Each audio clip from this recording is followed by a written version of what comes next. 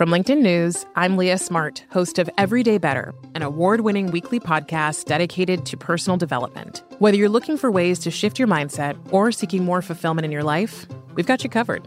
Join me as we dive into captivating stories and research-backed ideas that have empowered me and others to lead lives with more clarity and intention. Everyday Better, making growth an everyday practice. Listen to Everyday Better on the iHeartRadio app, Apple Podcasts, or wherever you get your podcasts. From LinkedIn News, I'm Jessie Hempel, host of the Hello Monday podcast. In my 20s, I knew what career success looked like. In midlife, it's not that simple. Work is changing, we are changing, and there's no guidebook for how to make sense of it. Start your week with the Hello Monday podcast. Listen to Hello Monday on the iHeartRadio app, Apple Podcasts, or wherever you get your podcasts. You may know Jackson Pollock, the painter famous for his iconic drip paintings. But what do you know about his wife, artist Lee Krasner? On Death of an Artist, Krasner and Pollock, the story of the artist who reset the market for American abstract painting. Just maybe not the one you're thinking of. Listen to Death of an Artist, Krasner and Pollock on the iHeartRadio app, Apple Podcasts, or wherever you listen to podcasts. When you're ready to ride Metro, we want you to know we're ready for you. Here are just a few of the people at Metro to tell you how we're doing our part to keep riders safe. We're cleaning like never before, with hospital-grade cleaning. You'll find hand sanitizer stations all over the Metro. No mask, no Metro. Need one? We have a few extras. At Metro, we're doing our part to keep the D.C. area moving. Find out more at WMATA.com/doingourpart. The Armstrong and Getty Show. There was not one man in all our crew but knew what lay in store. For we had waited for that day through 5 long years of war. We knew that many would not return, but all our hearts were true. For we were bound for Normandy, where we had a job to do. That's Jim Radford singing what is the #1 song on Amazon singles chart. He was 15 on a ship's galley on June 6, 1944, making him the youngest known D-Day veteran, and it is all our luck that he can carry a tune. Yeah. Since he decided to sing a song. But that is some song. We have actually decided we're going to play the whole song at the end of the show. Yeah. It's pretty cool. Good luck keeping a dry eye. We're joined now by a good friend of the Armstrong and Getty Show, Mike Lyons, military analyst for CBS News. Major Mike Lyons, significantly. Mike, how are you, sir? Good morning, guys. Great to be back with you today of all days. It's always a pleasure. So as a man who has actually commanded troops in combat, what do you think of when you think of D-Day? What thoughts spring to mind? Yeah, I think first of all, Dwight Eisenhower and how he was the right person at the right place at the right time in history for the job, and about how powerful he was to make the decision that he made, getting input from all his other commanders. There's a big report this morning on the weathermen about how we had an advantage on the weather in terms of what we knew, this slight window of when the military operation had to take place in order for it to succeed, and how the thrust of that was on his shoulders to make that decision, and how as soon as he made that decision to go, he delayed it for a day, and then the next day said, okay, we'll go, makes that decision, and he goes from being the most powerful man in the world to really the most powerless man. He has no power then. Everything is turned over to the local commanders to execute on the mission. And those men that day, 75 years ago today, executed it perfectly with vehicles that were newly invented, with airplanes that were just built against an enemy to save tyranny and civilization for what we know. I believe June 6, 1944 is the most significant day in the 20th century, and had it gone any differently, we would not see the world we have today. Jack mentioned some of the numbers behind the D-Day invasion in the last hour. The 5,300 ships, 11,000 airplanes, 175,000 men deposited in one area basically overnight with 50,000 vehicles of all types. It's just astonishing.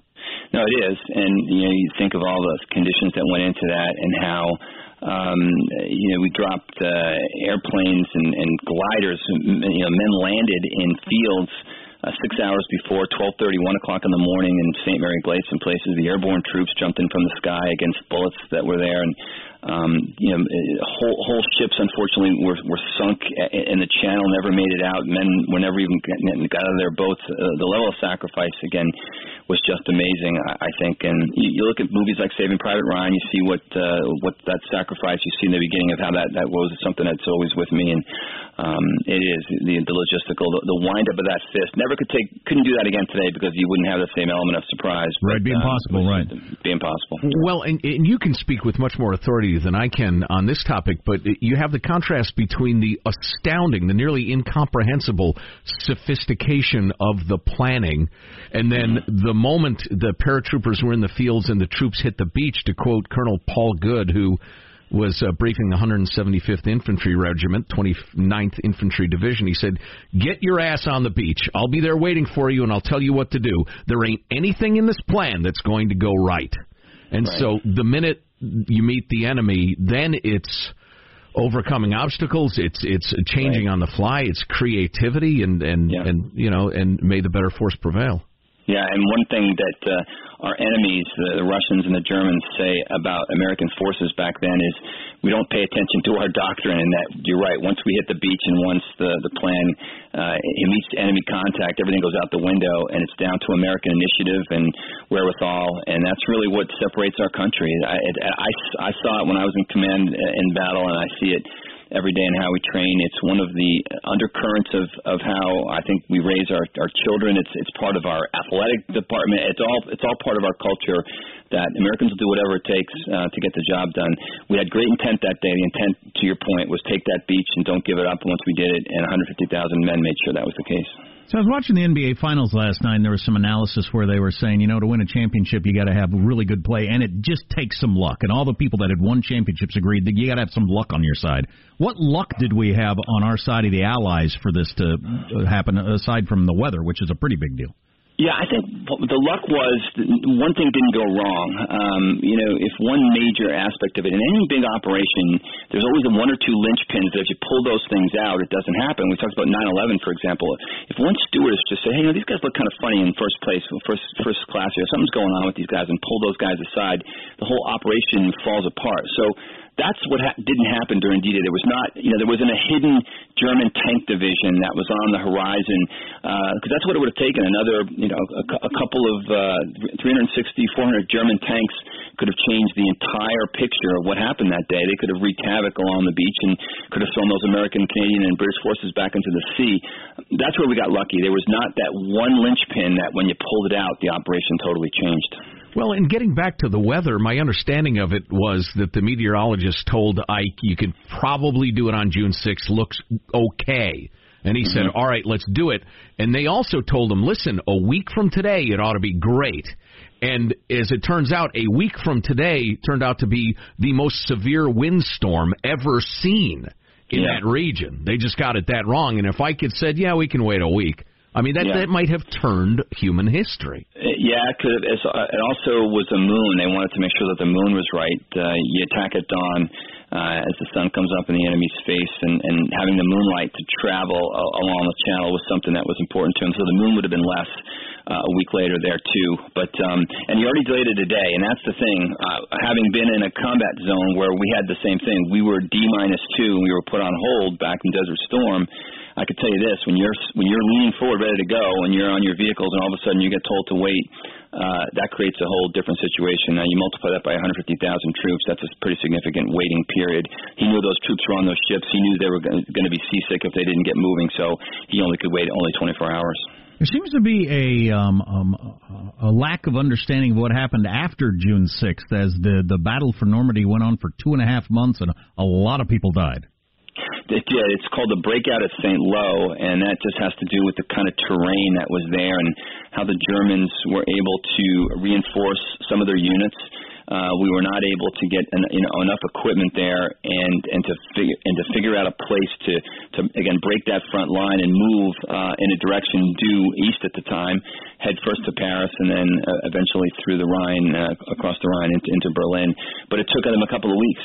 They were trying to get through the middle of July, so D-Day's in June. By the end of July, August, the breakout starts to take place.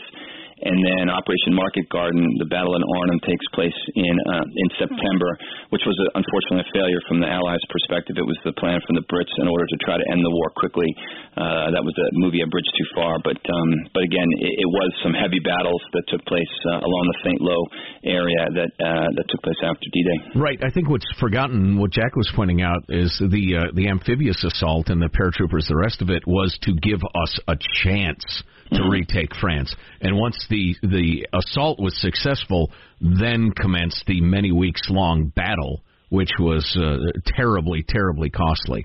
And so I just don't want people who are, casual fans of history to think, okay, so we landed on the beach and beat the Germans and then just went and enjoyed some champagne in Paris. It wasn't like that at all. It was just no. Yeah, Paris was liberated till the summer, and you didn't have VE Day until April of 1945. You ended up, again, Market Garden. The U.S. lost a couple 100,000 troops between D-Day and the end of the war in Europe. You had the Battle of the Bulge that took place in December. So you follow Echo Company, 1st of the 505th Band of Brothers. You follow one of those units, and you can see that they endured tremendous hardship from the second that they landed on D-Day, and those guys in particular parachuted in. Well, Mike Lyons, we appreciate you coming on today to give your perspective, and I guess we all hope that we never have a day that bests that in terms of defending the free world.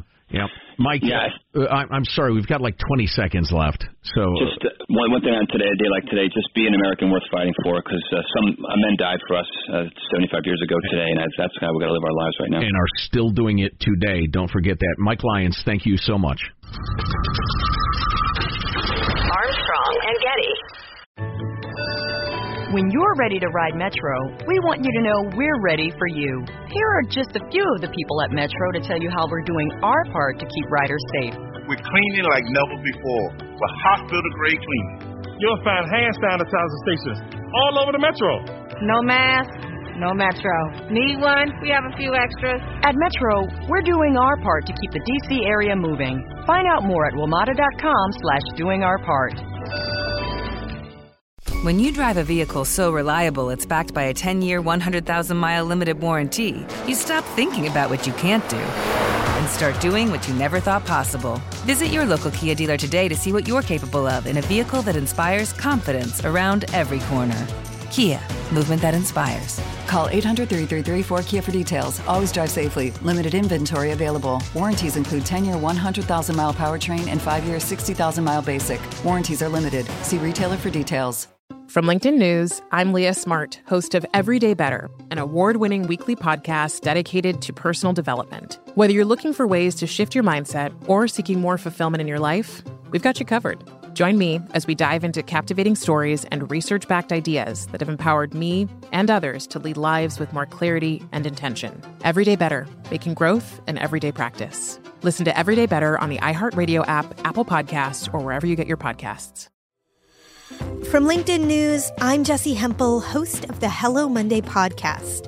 In my 20s, I knew what career success looked like. In midlife, it's not that simple. Work is changing, we are changing, and there's no guidebook for how to make sense of it. Start your week with the Hello Monday podcast. Listen to Hello Monday on the iHeartRadio app, Apple Podcasts, or wherever you get your podcasts.